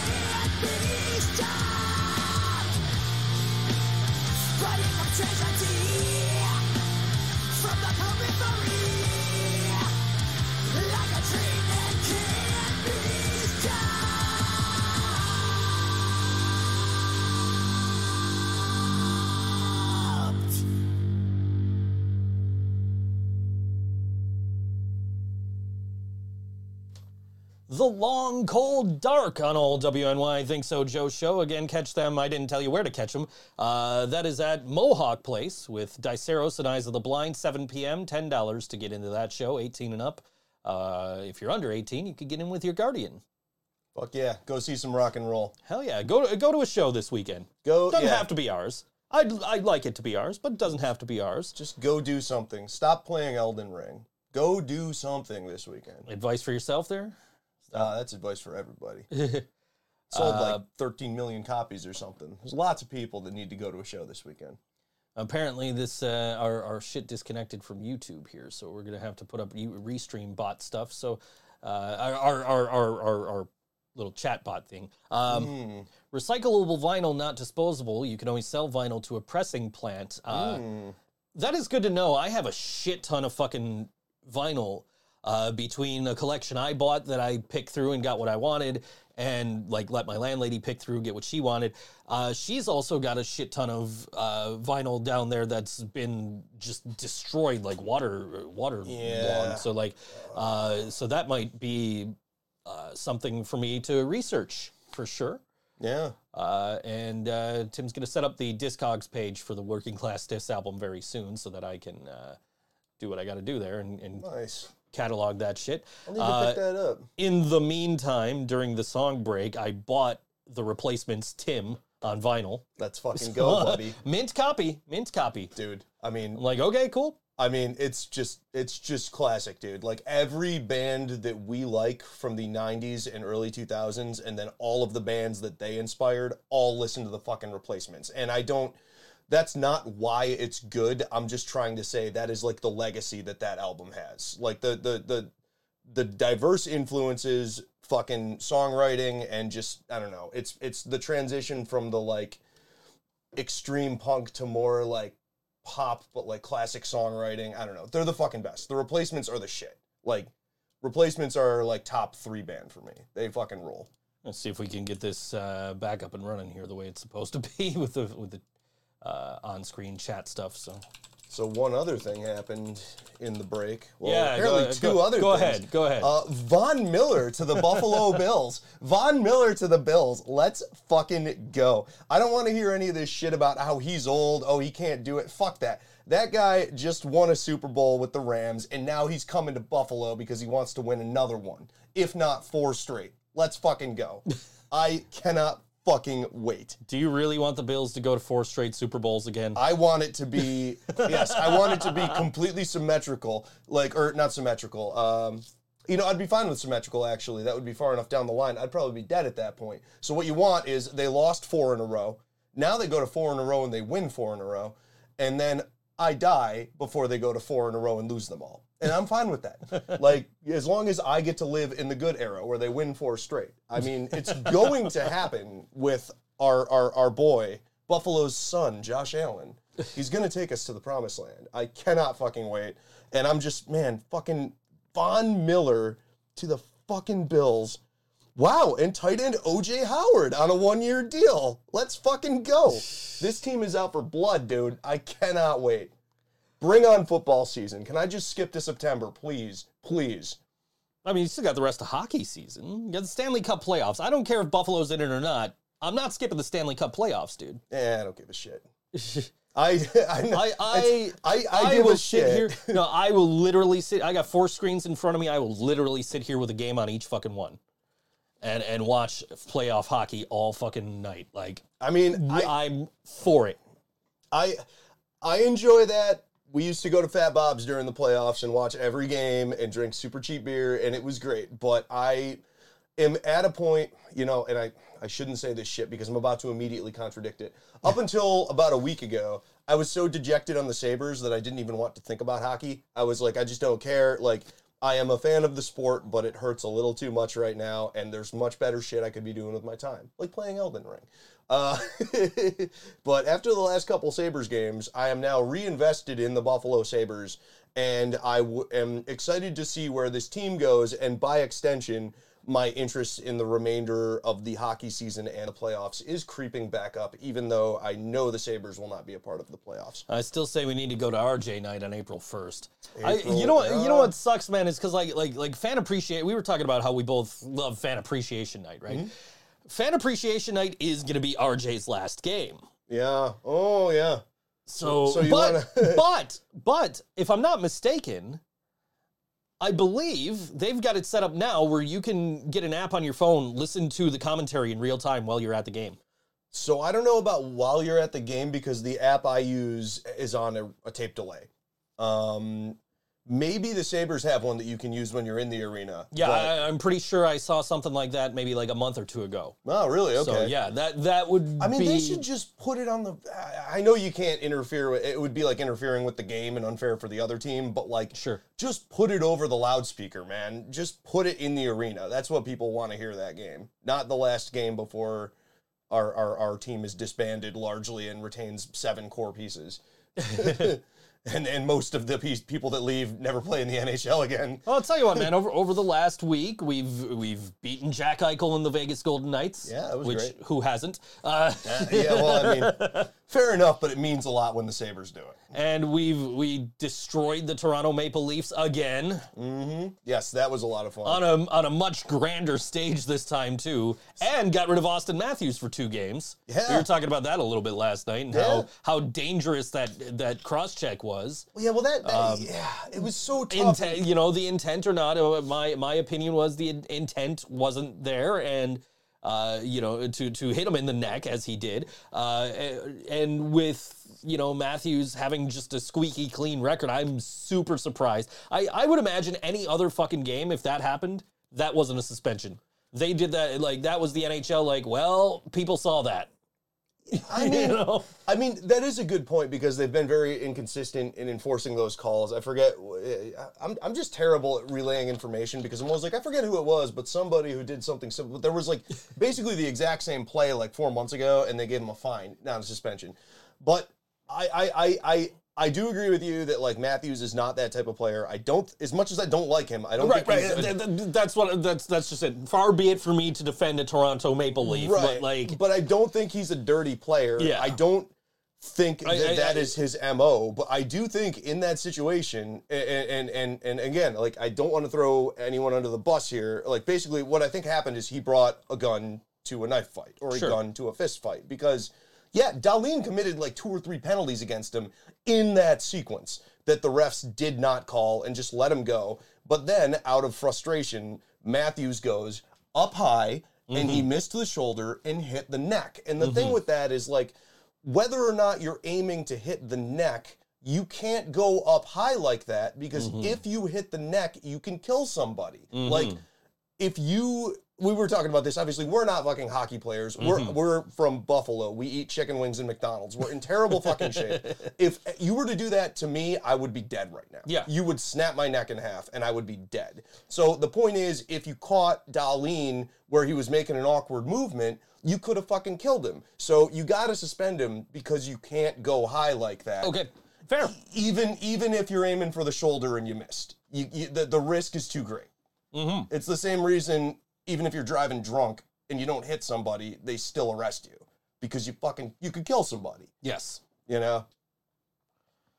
We were talking about this last night. We were talking about this exact thing. Enforcers in the NHL. And we were talking about, because there's a great book out there. It is called Major Misconduct. And I can't think of the name of the author off the top of my head, and I apologize. But I've read this book. I've read this book. And we'll wait for the camera to stop. So you just sorry about you just that. hip check the fucking table. It's all good. I'm an enforcer. What can I say? Yeah, right. We were talking about this. There's this great book out there. It's called Major Misconduct, and it is about fighting in hockey. It is about that exact thing. Enforcers, specifically, like players who, probably would not have been in the National Hockey League had they not been big dudes that could throw punches and fight and defend the team when something like what happened to Rasmus Dahlin happened. Right. And of course, there was the big hit from Dylan Cousins after that. So Yeah, that was which was That enough was for just me. great. It was enough for me because if you remember when fucking Ryan Miller got bowled over by what's his name, the piece of shit, Milan Lucic, right? And nobody did shit about it except for Miller calling him a piece of shit in a post game interview. But this book is about fighting in hockey and the long term effects of being that player. And it was inspired by former Sabre Steve Montador, who passed away, suicide, because of how fucked up his brain was. They discovered after the fact, that he had CTE, and it's from fighting in hockey. So you get and this is coming from a guy who literally sat and watched 3 hours of fucking Rob Ray fights back in the day. I don't know that I want to see fighting at that level, that we've previously had it. Like, I get tempers flare and people need to, blow off steam, and I appreciate that it's still just a 5-minute major for each player instead of, you're out of the fucking game, go home, get out of here, you're suspended. Like, I appreciate that, but at the same time, I kind of cringe a little bit when I see a hockey fight these days after reading that book. Because it is about, like, the damage that these players take and the lives, that they lead after taking this damage. No, I mean, I can't argue with you on that because it's pretty much been shown that, any repeated blow to the head is going to fuck you up irreparably forever. Not gonna, fine, I got to speak more specifically. I got to be careful with that. It's not gonna, but it's likely. It's highly likely to, yes. And you don't want to sit there rooting for that for your own entertainment. But, like, at the same time, I do understand the argument. I don't know if I agree with it, but I do understand the argument of, if you bring the enforcers back, then what you're dealing with is CTE, as opposed to, like, if that play or if that cross check that Matthews made happened every single night, somebody would die once a season. So, is it is it a staggering your priorities type of thing where you try to remove a motherfucker getting killed and you allow a motherfucker to have CTE, or do we all just say, hey man, like, how about we have reffing that prevents that cross check from even happening? That's probably where I would sit on it. If we're being honest, that should have been a major. He only got 2 for that. It should have been a major. Yeah. Let's be honest about that. Like, I'm not gonna sit here like I given his track record, I would have been okay had he not been suspended, but I really absolutely do think that should have been 5 minutes. I don't mind seeing a good fight when I'm at a game. Yeah, dude. But at the same time, it's like, oh man, like, I hope these guys are okay. Oh, dude, that animal, like, instinct in your brain just kicks in, and you're like, yeah, fucking kill him. Like, and you say shit like, kill him. You don't mean literally kill him, but you say it out of excitement, and you're like, a little piece of you is like, yeah, fuck him up, man. I mean, like, when I want to see. It's awesome. When I was younger, it's like, oh yeah, good, that guy's hurt, and he's out of the fucking. I don't want to see anybody get hurt, man. Yo, Nobody. that shit. I don't give a shit who it is. That shit is. I will fucking jokingly say shit like, oh man, I hope somebody hits Sidney Crosby tonight, preferably the Zamboni driver, but I don't fucking mean it. Right. I don't want to see the dude actually get hurt. He's trying to make a living. You know what I mean? Well, exactly. That's just fucking it. And anybody that's cheering for somebody that gets hurt, it's so fucking limp. Yeah. And you're a piece of shit. Absolutely. Like, I absolutely never want to see anybody get hurt. I remember it happened in the, oh God, man. See, this is me again. I don't have fucking specifics on anything. It was the Toronto Raptors when they won the NBA championship. And I was like, cool, I want to fucking watch the Toronto game.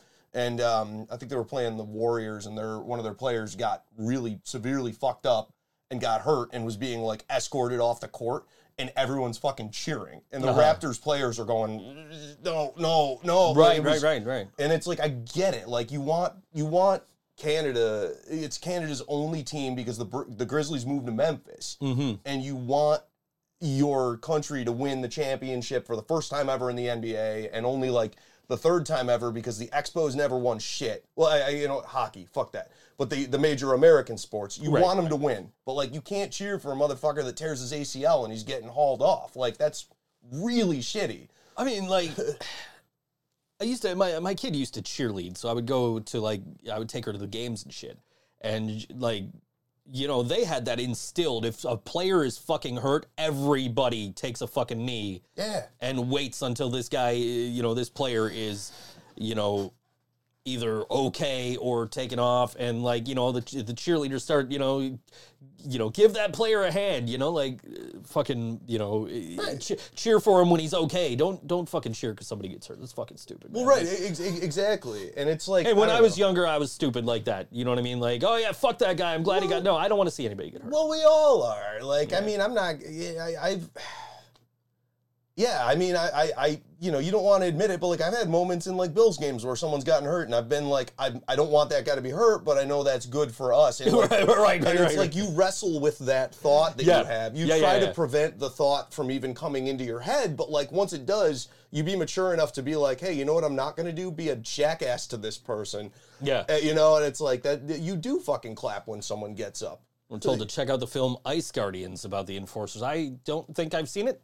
Yeah, no idea. I've seen Goon. I was gonna say I've seen Goon. I've seen Goon. American Pie on Ice. No, yeah, basically. Goon is fucking great. I have not seen Ice Guardians. Maybe I'll check it out. I am pretty sure I was still with my ex-wife when I saw Goon, and my ex-wife was the kind of person who, like, if I was watching a movie that had any kind of nudity in it, I'd be getting an earful about it. Whether, like, I didn't fucking make this movie. I've never seen this movie before. I didn't know that this was what I was going to get in this movie, and you're fucking yelling at me for watching this movie that is about something that I fucking love. Like, when I saw The Wrestler with Mickey Rourke, right? And, you know, there's... Marissa Tomei plays a stripper in the movie, and she's naked in the movie, and I'm getting fucking yelled at because I'm watching this fucking movie. I'm like, I didn't know this was gonna fucking happen. I've never seen this Oscar-nominated movie before. Right. It's about professional fucking wrestling, which I fucking love. How are you gonna get mad at me for, like, I didn't know she was naked in the fucking movie? I'm not watching it for this fucking scene. You're burying the lead there, like... Who gives a fuck if there's nudity in a movie? Like, my ex-wife did. She's fucking full of shit. That's absolute dog shit, man. Like, no, come on. What the fuck? Like, dude, I don't know. Like, I don't even think that idea is worth breaking down, but like nudity is art, and art occasionally uses nudity, and in some ways nudity is also art. And it's like, it's not, I don't even know how to break that down because it's so fucking asinine. Like, if it is conducive to telling the story, and that is the character that you're attempting to portray, you can't be mad at that and be like, you're looking at porn. You know, like, it's just a bad faith misrepresentation of your intentions with your viewing in order to shit on you. It's basically abusive. It basically was. I was dealing with this all the fucking time because, like, I was watching Man on the Moon, right, with fucking Jim Carrey, which he's portraying Andy Kaufman, and Andy Kaufman, of course, you know, is of comedy legend. Absolutely, but also a legendary figure in the world of professional wrestling, and that is portrayed in that film. There is a scene in the film where Jim Carrey as Andy Kaufman is in bed with, like, 2 naked women that I'd seen the movie before, but I'd forgotten all about that, and, you know, I'm getting yelled at for that. Like, oh, this is why you're watching this, but, like, no, I'm watching this fucking movie because it's a good fucking movie about Andy fucking Kaufman. No, it's just an abusive load of absolute dog shit. There you go. Mark would go straight for Marissa Tomei. Who wouldn't? She's awesome, man. Oh yeah, man. Fucking My Cousin Vinny. Oh my goodness. Yeah. I saw that was a Joe Knows Jack movie, and now I fucking own it on Blu-ray. My mom saw it after I saw it. It's a great flick. My mom had never seen it, and she finally watched it. And I was like, oh yeah, this, you know. It's a great fucking flick. When I was in law school, that was actually brought up very frequently by my professors, and it is kind of a known thing as well that movie is actually one of the best representations of how the legal process actually proceeds. I'm gonna bring up a YouTube channel that I've mentioned on the show to you before, Legal Eagle. Yeah. He's actually done a video about how accurate the portrayal of the courtroom scenes in that movie actually are. Yeah. So and like one of the most important things in that, like, and it's not subtle, but it's just a small little throwaway line, but it's like it just shows how much they fucking understand the way it operates. Is when he goes hunting or fishing with the prosecutor. And he's like, yeah, he gave me all his files. And Marissa Tomei is like, oh, what do you think? It's just like a professional courtesy or something? And he's like, yeah, he must have just liked me. And she's like, I read the Federal Rules of Civil Procedure. It's called disclosure, you fucking moron. He has to give you his files. And it's like, yes, like anytime you're watching any sort of legal drama where they're like, we have a surprise witness, full of shit. Case would be thrown out, you would start over. Everybody has all the information at the start before you even get done with your initial pleadings. And it's like, my cousin Vinny's very good about demonstrating what would happen. If you show up, you're probably going to get held in contempt if you act like a dickhead, but everything else is just, it's standard procedure. Like, I don't know. Great fucking flick, point being. I love it. Absolutely. I had never seen it before, you know, it was Joe Knows Jack on the show, and I was like, okay, I'll watch it. And then I saw it, I'm like, man, this is actually really fucking good. It's great. Fucking great. And, there you go, dead on, balls accurate. Yeah, Hey, I mean the you know legal video about it was just like, and you know the dude knows it. Like he was talking about the last, like he did a video about the last episode of Seinfeld and how full of shit that is. oh my God, yeah. Which is, it's actually funny because like Seinfeld is generally known for its writing being like, I shouldn't say realistic, but like they try to be somewhat realistic to make it relatable. Like that's what their whole thing with the like their insistence on having product placement was, because like it's funnier when it's something specific, you know, and like to that end, they usually tried to write relatable farcical situations, but you know, still somewhat realistic. And you're 100% right. Like that entire case would never go down like that.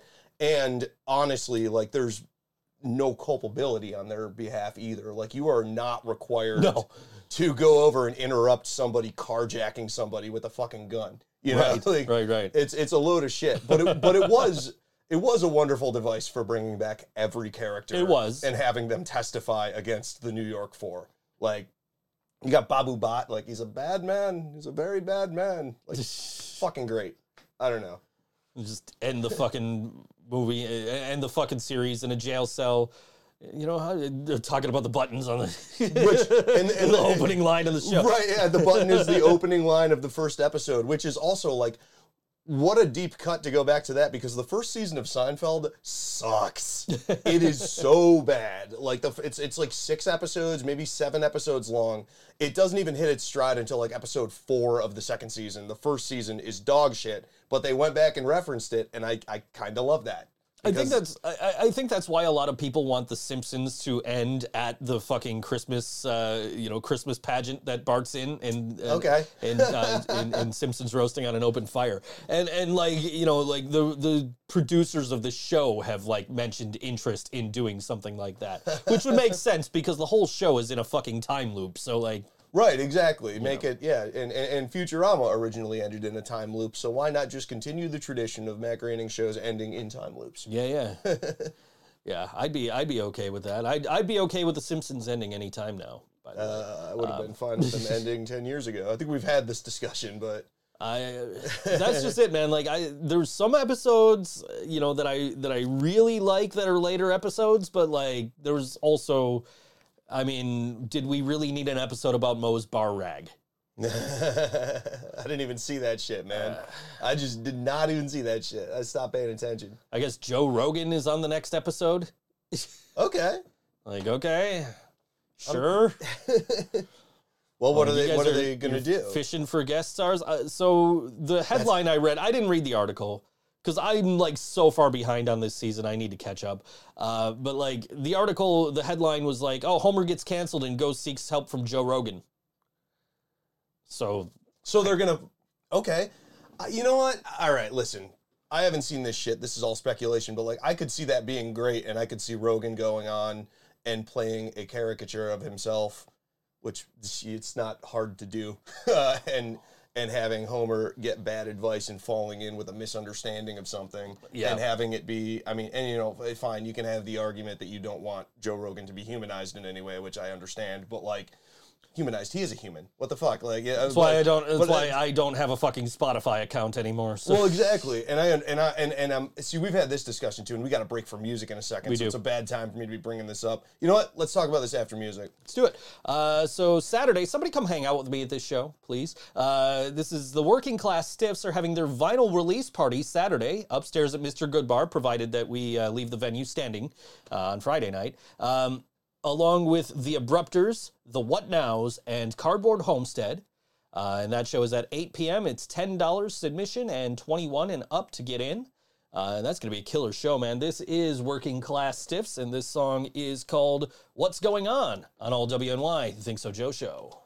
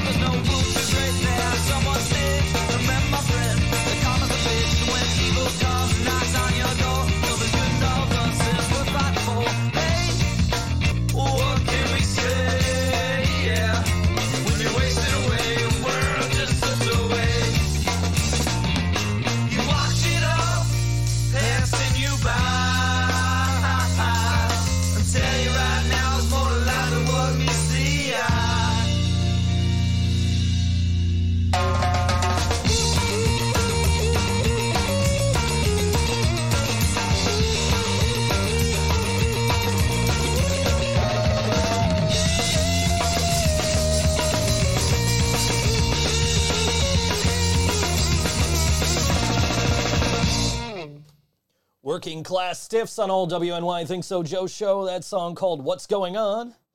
Just fucking great. Sorry, go ahead. You can get that on Rich Man's Country, which is available on vinyl through Ningwood Records. Yeah. They're just so fucking good, dude. Like, I don't know.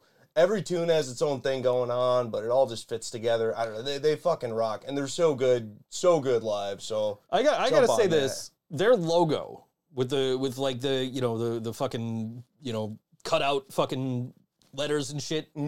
I designed that, and I still don't have that fucking t-shirt. What are you doing, Joe? Call in some favors, man. I've been calling in some favors. I'm waiting for Joe Scrivano to just send him a fucking Fruit of the Loom and be like, hey man, spray paint. Come on, let's go. Maybe I'll get one Saturday finally. I thought maybe they sent me one. And I forgot about it, but I actually put laundry away the other day and I didn't find it. So I was like, all right, no, I really didn't get this shirt. So Yeah, man. Fucking go to that show Saturday. That fucking rules. I was saying to you on the break, I'm like, fuck, I can't make that because me and Natalie are going to see Patton Oswalt, who I've never seen and I cannot wait to go see. But if you're not doing that shit, holy fuck, go see Working Class Stiffs because they fucking rock. And you got the Abrupters on this show too. Oh yeah, dude. For sure. Cardboard What Homestead a hell too. of a fucking lineup. I, That's got, a I, hell got, of a I have lineup. T-shirts from Cardboard Homestead and the Abrupters. I don't have the word. I didn't design their logos. So I gotta jump back to that Yeah, shit, go ahead. the shit we were talking about right before we went to the music break.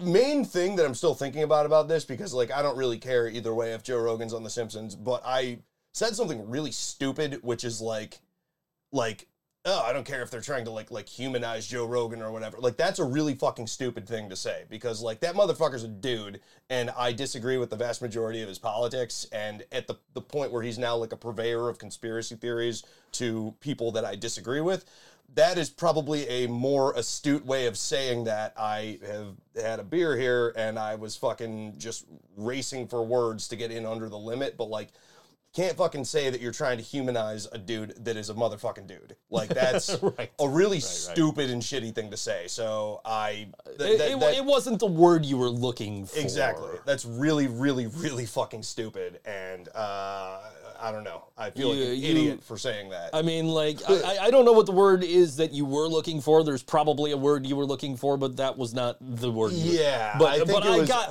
I got what you meant. I think I was going for like glamorize. Yes, and I that's was probably trying a to better stick word. it into a context that it didn't fit in, and I landed on a word that like fucking you can't humanize a person. That's a fucking person. Now, I want to say you had mentioned you could have done without like the last 10 years of The Simpsons. I will give you the most recent episode that I can think of off the top of my head that I would recommend watching. And it aired December 13th, 2015 as part of the 27th season. It is called Barthood. It's the 9th episode of the 27th season of the animated television series The Simpsons and 583rd episode of the series overall. Aired on Fox December 13th, 2015, and the episode parodies the 2014 film Boyhood. And before I had seen the episode, because I always tend to like not watch them live, I end up catching them like on Hulu or whatever the next day, which I haven't been doing and I need to catch up, but that's besides the point. I saw somebody on Twitter say, you know, if you were going to end this series, that would have been the episode. And I could not agree more. It is a fantastic episode. I think, you know, if you haven't seen it, get on Disney Plus, check it out. Season 27, episode's called Barthood. I definitely recommend it. All right, we'll see. After practice later tonight, maybe I'll go check it out. We'll see. There is a later episode than that. It's called The Town. The episode itself is like not fucking memorable at all, but there is a brief cameo, non-speaking, just them there, of the Mighty Mighty Boss Tones. Really? Yes. That's cool. The episode takes place, it's based on the film The Town. That Ben Affleck flick. The Ben Affleck flick, and the Simpsons go to Boston because Homer really fucking hates the team that is basically the analog of the New England Patriots. And Bart, I've seen that episode. Okay. So they go to Boston, and you know, Bart, you know, Homer's like, "Oh, this is a great city. We should move here." And then they're having a parade, and Bart's like, "Well, if you're gonna move here, Dad, you got to root for the team. Put on the hat." And Homer, like, "I'm gonna put on the hat. He just rips the hat apart, and just everybody stops, and everybody's shocked. And there's just one, you know, brief glimpse of like the Mighty Mighty Boss Tones all standing there, like, you know, jaws agape, you know, like, so, you know, there you go. The appearance of the Ramones on The Simpsons singing "Happy Birthday" to Mr. Burns. Have the Rolling Stones killed. But sir, those are Do as I say. yeah, for sure.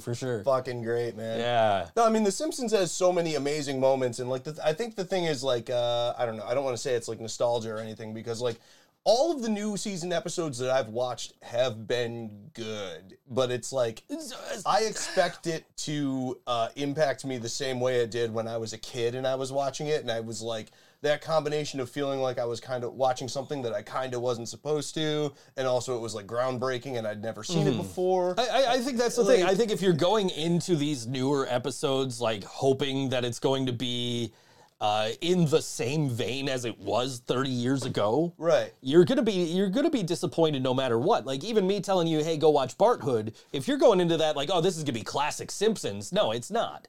It's absolutely as advertised a fucking parody of Boyhood. I've never seen Boyhood. I assume it's pretty straight up because they're pretty good at that. Right. But like, yeah, if you're going into these episodes like, oh no, and you're gonna compare it to seasons like 4 through 12, you're not gonna like them. You have to watch The Simpsons one episode at a time. You can't sit there and be like, oh, this is season 19, that 90s show. You can't go into that episode like, oh, this is gonna be in the same fucking canon of season, the way we were, where they established this backstory of Homer and Marge graduating in the 1970s. This episode it aired in 2000 and something, and in season 19 of The Simpsons, so you're talking 2007, 2008-ish, and it retcons The Simpsons to Marge and Homer graduated in the 90s. And Marge goes to college and Homer starts a grunge band. Mm-hmm. And you can't go into this episode like, okay, this is going to be part of the established story of Homer and Marge graduated in the 1970s, despite the fact that they are 30-something and it's 2009. Mm-hmm. Which is what a lot of people hate about that episode. Me, personally, it's one of my favorite fucking episodes. I will sit here and quote along with it anytime I fucking watch it. I fall asleep watching The Simpsons every night. I actually slept through that block of episodes in season 19 that I always recommend to everybody. Woke up, went back into the episode list and watched them. Particularly that one, because I love that episode. It's not by any means classic Simpsons. But if you go into that episode as a fan of 90s culture, and particularly the grunge movement, like, that is an episode that is a must-watch if you can get around the fact that it puts Homer and Marge as graduating in the 90s and not the 70s, which a lot of people had trouble with. I get it. But you can't, the producers call it fluid continuity. And it's because the characters don't age, but the times do.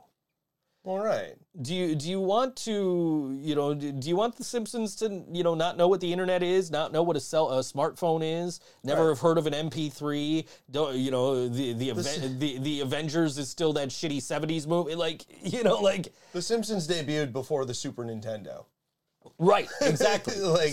You can't, they still have to evolve with the times. So you can't just have Homer and Marge graduated in 1976 or 77 or whatever it was, right? You can't do so they now, they do episodes now where there was a recent episode where Homer was a child in the 90s going to a basically a Chuck E. Cheese.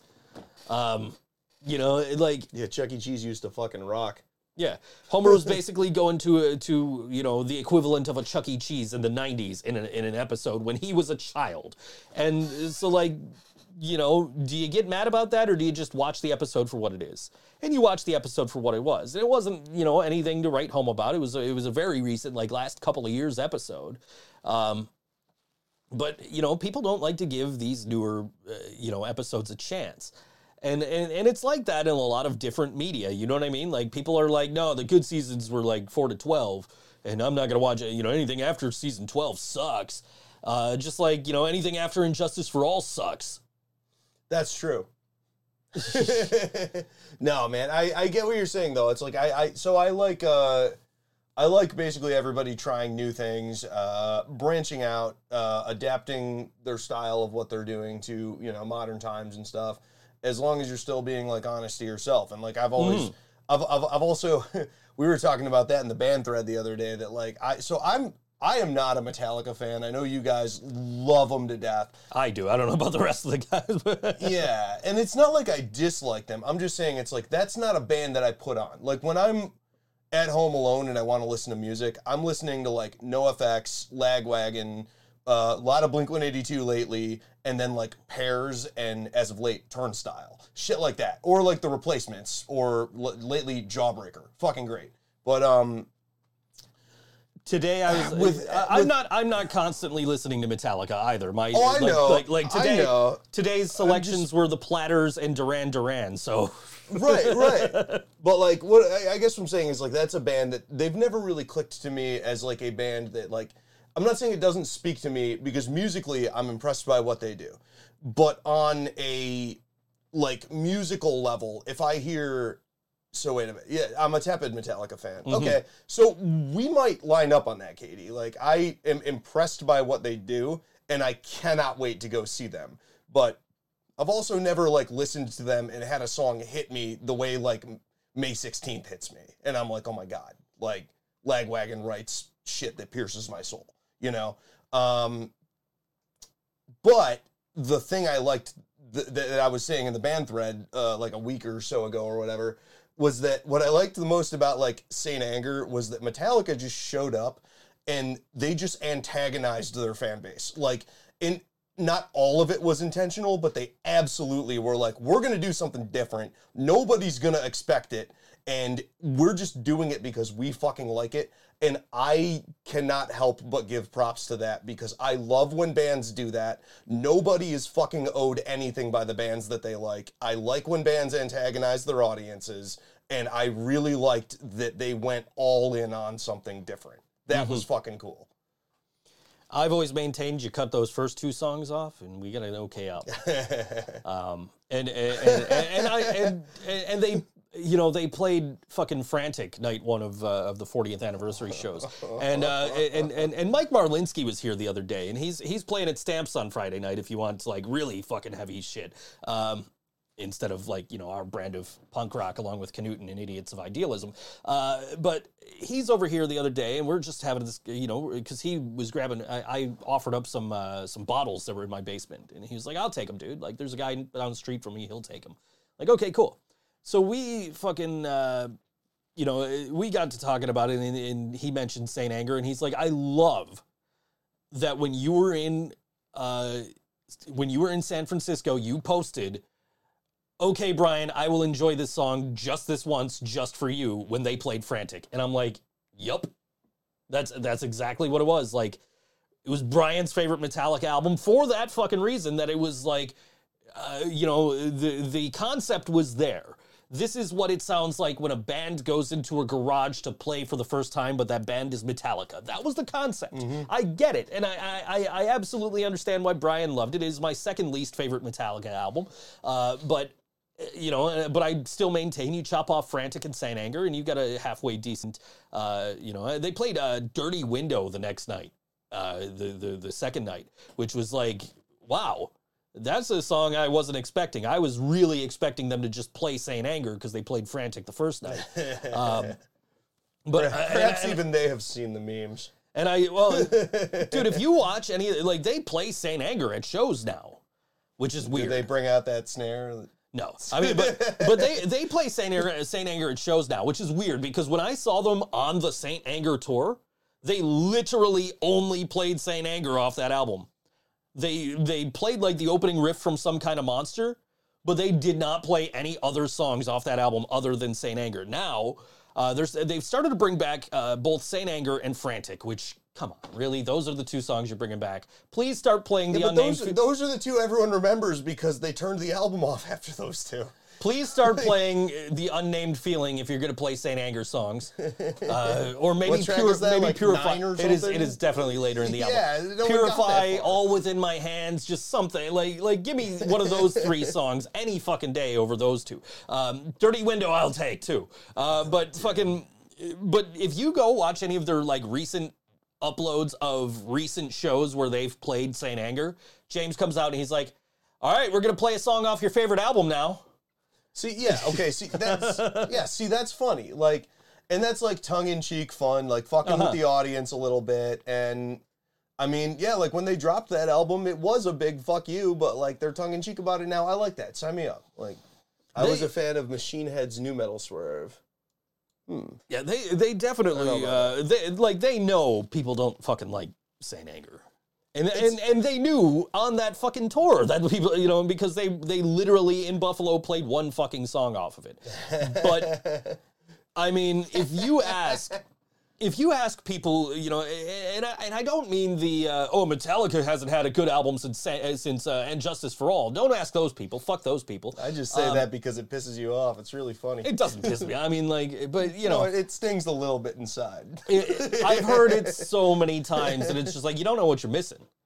You like, and it's, I know it's always that. it's always invariably it's always invariably those fucking old metalheads who are like, no, this isn't what I fucking like. I like heavy metal. I need the guy screaming so I can't understand what he said. Those fucking guys. You know what I mean? They're always the ones that they haven't had a good album since 1988. Like, fine, whatever. Don't listen to the newer shit. Yeah, Load and Reload are not your scene. I fucking get it. All right. Reload is not my scene. That is the one I put below Saint Anger. But like, you know, for what have you listened to since 1988? That's like the question. It's like, if you didn't like Metallica since then, what did you like transition into? Like, Hardwired comes out, right? And you got all these fucking old metalheads. Oh, I'm not gonna fucking listen to that. Nick Lucido, and to be fair, the album he's comparing this to came out in 1991, so he's like, this is the album that should have come out after the fucking Black Album when Hardwired came out. And I'm like, I can't argue with that. I can see that. But like, you can't, you know, like you got to give some of these albums, you know, like the evolution of the band, where, you know, they can still appease that old fan base. And if you go to a Metallica show, most of the fucking songs are from 1991 or earlier. But like, yeah, they know it too. But, you know, like, but I mean, the last show they played 2 songs off of Reload before they even played anything off of Master of Puppets, which surprised the fuck out of me. I'm like, what? They already played Memory Remains. They're playing Fuel. They haven't played anything off of Puppets. It's an hour into the show. Like, that's amazing. And then they didn't play anything off of Load, which was a much better album than Reload, but that's besides the point. They should come out and just play Saint Anger 15 straight times and then take a shit on the stage. Yeah, but the point I was trying to make is, like, if you ask like Metallica fans who are still Metallica fans, who like didn't say, oh no, fuck this band after like Load and Reload came out and they cut their hair and they sold out. Like, if you talk to somebody like Sold out. The world's greatest selling metal band could possibly sell out.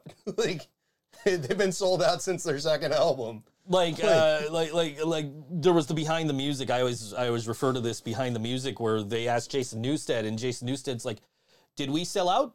Yeah, we sold out every show we play. But I mean, like, if you ask like somebody who's, you know, a full-blown Metallica fan and like, right, you know, up there on the level with me, not maybe necessarily with the tattoos and all that, but like, you know, name an underrated Metallica song, I tell you, The Unnamed Feeling is going to come out of most of those mouths off of fucking Saint Anger, because that is a killer fucking song. The video is fucking cool. The other song I would put up there would be The Outlaw Torn off of Load, which is a great song.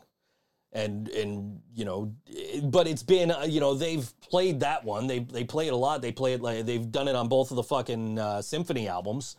So, like, you know, that one gets brought out every now and then. So I would love to go to a show where they fucking play The Unnamed Feeling. You know, because like they've played it.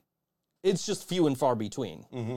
It's definitely one of the more underrated songs. It's you know, it's the best song on one of the worst albums, for sure. All right. Well, So, maybe, you know, maybe That's a song to check out if you're wondering what's to listen to. I mean, obviously, like I'm gonna recommend the Hardwired album in its entirety. Death Magnetic is pretty good. It was like on that path back to what Metallica was trying to get back to with Saint Anger and failed miserably at doing so. But like Hardwired was what they were going for the whole fucking time and finally hit when that album came out. But definitely check out The Unnamed Feeling. Purify's a good song off of Saint Anger if you could get past the snare, because that's prominent really in that song too. I have a hard time with that. I might just stick with Turnstile, but we'll see. And what the fuck is the other one on there? All Within My Hands, which is another slower one, and they've named their charity after that song, and it's still got the snare, but like it's it kind of fits the song in that case. If you see them play now, Saint Anger, Frantic, songs from that album, they're playing them with the snare actually turned on, and Kirk has solos in them now. So it's like, we can play these songs, but we're gonna make them Metallica songs. So that's kind of what they're doing now when they play them live. So it's not as bad seeing them live now as it would have been probably in 2004. But, Well, either way, we're excited to see them. The only thing I can say is me and Natalie went on a, I don't know we got to do music, so I'll shut up in a second. We went on a short little weekend trip. We rented an Airbnb that had no TV, so we couldn't distract each other from ourselves. So we listened to a bunch of Metallica because we were excited for this show and played card games. And it was all great until Saint Anger came on, and both of us were like, Jesus, I cannot fucking handle this. It sounds so bad. Like that, I don't know, that snare is the worst sound I've ever heard. Like, skip the first two songs. Seriously, skip the first two songs. Try to put the snare, like, out of your fucking mind. Like, and just really, especially when you get to The Unnamed Feeling, Purify, All Within My Hands. Great. Those are all good songs, really, that I would recommend off that album. But you recommend albums after 1988, so who knows? Fair enough. I also recommend you check out the new single from The Living Braindead. It's called Never Fuck with Catgirls. It's available streaming everywhere. It's available on shop.livingbraindead.com as well as our Bandcamp for purchase. I would say go through our fucking, go through our website and buy everything from us, because we get all the like actual profit from all that. No offense to Bandcamp, but anyway. And if you want to see The Living Braindead, we're playing Friday night at Good Bar upstairs with Knuten and Idiots of Idealism. That is an 8 p.m. doors. $7 to enter that show, and 21 plus. It is the cheapest show on the list today. So save yourself some money. Come see us. Budget punk rock. Budget punk rock with The Living Braindead and Knuten and Idiots of Idealism. This is the brand new song from The Living Braindead, just released this past Saturday, and it is called Never Fuck with Catgirls on All WNY Think So Joe Show, and we will see you next week.